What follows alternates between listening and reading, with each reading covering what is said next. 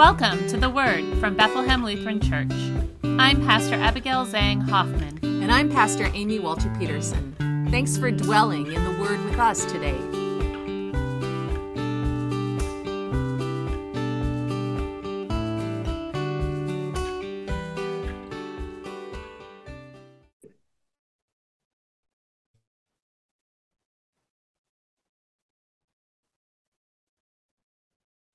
We are in the midst of our annual giving appeal when we invite your financial support for the ministry we share at Bethlehem Lutheran Church, which includes this podcast. The work we do together is made possible by your generosity of time, talent, and treasure. Today, we invite you to visit our website at www.blcfairport.org and click on Support the BLC Vision to learn more. We'll include the full link in our show notes. If you have never given financially to BLC's ministry, consider making a gift. If you are already someone who gives regularly to BLC, consider making your gift on a monthly basis or a recurring basis. If you currently give regularly, would you consider increasing your offering this year? And thank you for listening. And thank you for helping us to spread the word.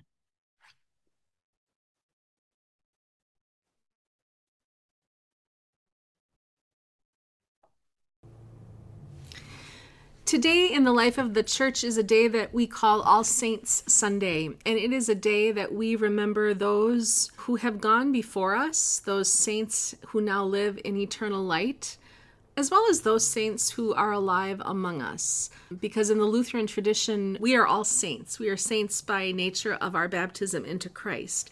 And so wherever you are listening from today, I invite you maybe to pause in a way that you might not usually. And if you're in your home, you might pause and grab a candle, because there'll be an opportunity as part of today's message for you to just spend some time remembering and light a candle or two or even three for those saints that have been significant for you. Today's gospel reading comes from the book of Luke, the 20th chapter, beginning with the 27th verse. Some Sadducees, those who say there is no resurrection, came to Jesus, and they asked him a question. "Teacher, Moses wrote for us that if a man's brother dies, leaving a wife but no children, the man shall marry the widow and raise up children for his brother. Now there were 7 brothers. The first married and died childless. Then the second and the third married her, and so in the same way all 7 died childless. Finally the woman also died. In the resurrection, therefore, whose wife will this woman be? For the 7 had married her." Jesus said to them, "Those who belong to this age marry and are given in marriage. But those who are considered worthy of a place in that age and in the resurrection from the dead neither marry nor are given in marriage. Indeed, they cannot die anymore, because they are like angels and are children of God, being children of the resurrection. And the fact that the dead are raised, Moses himself showed in the story about the bush, where he speaks of the Lord as the God of Abraham, the God of Isaac, and the God of Jacob. Now he is God not of the dead, but of the living, for to him all of them are alive." This is the gospel of the Lord. There is really no question that it was a trap. Maybe a distraction trap, or maybe a gotcha trap. But with their question, the Sadducees in today's gospel were attempting to turn death into an ethical dilemma to be solved and trap Jesus in his response. Maybe they were hoping to amass more evidence against him in order to discredit him, or maybe they were just simply trying to destroy his popularity with the masses. There is no indication in Luke's gospel that the scenario that was posed to Jesus had any connection in real life. But I've been wondering if even the question that was posed points to the ways that we humans are happy to distance ourselves from the inevitability of death in order to keep it at arm's length. I can attest from my own experience with death that it is an easy trap to fall into.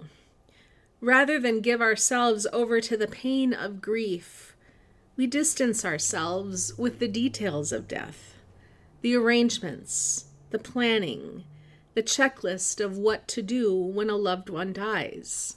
I know, I've downloaded it myself. In the face of inevitable loss, the Sadducees busied their brains. In the face of our losses, we often busy our bodies and fill our days with activities, all in an effort to distance ourselves from the loss, the hurt, the pain, the grief. In today's gospel reading, death is not a dilemma to be solved for Jesus. For Jesus, this dilemma posed by the Sadducees becomes an opportunity to remind all of us who are listening in that God, and only God, defines our existence in the life to come. Not our relationships in this world, not our accomplishments or lack thereof, not our goodness or lack thereof. And God is, as Jesus says so clearly, a God of the living. And so for those of us who are on this side of the grave, we live in the hope that eternity with God is our inheritance. I'm so grateful that the Christian faith is so clear about this. Our faith teaches us that in Christ's death and resurrection, God claimed victory over death, and it will no longer have the last word, ever.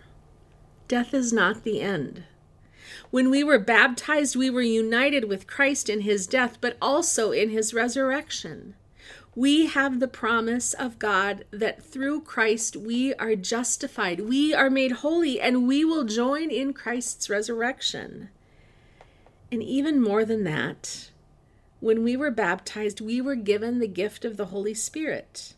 Being united with Christ in our baptism and becoming God's blessed and justified children, we are gifted members of the priesthood of all believers. And what that all means is that you and I, we are all saints. It's as simple as that. We are saints. Saints on this side of the grave and saints in eternity.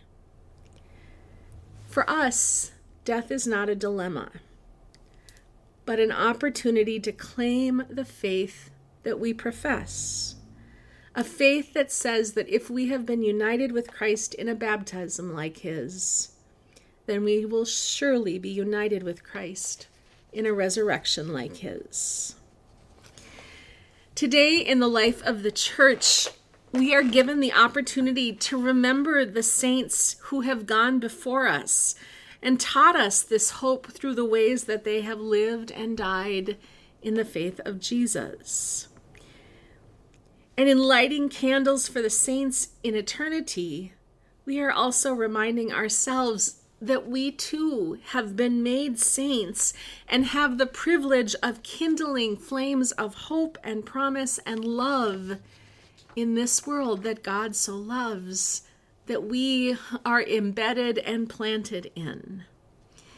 We remember the saints to remember our own faith, but we also remember the saints to remember our role and our place in the world. We have been gifted as God's hands and feet in this world to show God's love and care and to serve our neighbors. It's as simple as that. And so wherever you are listening to this today, if you are able to light a candle for a saint that has been significant to you, I encourage you to do that. But even if you're listening as you walk or wherever you are, I invite you to just pause for a moment and to name those saints that have shaped your life, who have shown you the hope of Jesus, and who are the people that lead and guide you in loving and caring for this world. Will you pray with me? We praise and bless you, O Holy Trinity. You have taught your church that we are an ageless communion of saints. We thank you for gathering those who faithfully waited in hope for the redemption you promised.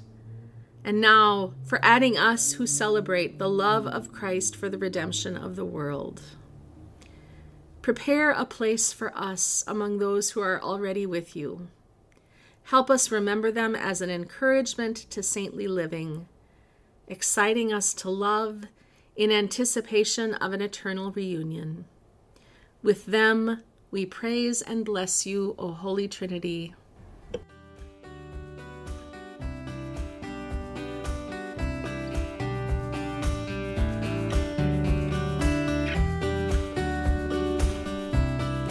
We hope you've been fed by the word this week. Don't miss an episode. Be sure to subscribe wherever you listen to podcasts. And share your feedback with us at theword@blcfairport.org. And if you'd like to learn more about Bethlehem Lutheran Church or support the ministry we share, including this podcast, please visit www.blcfairport.org.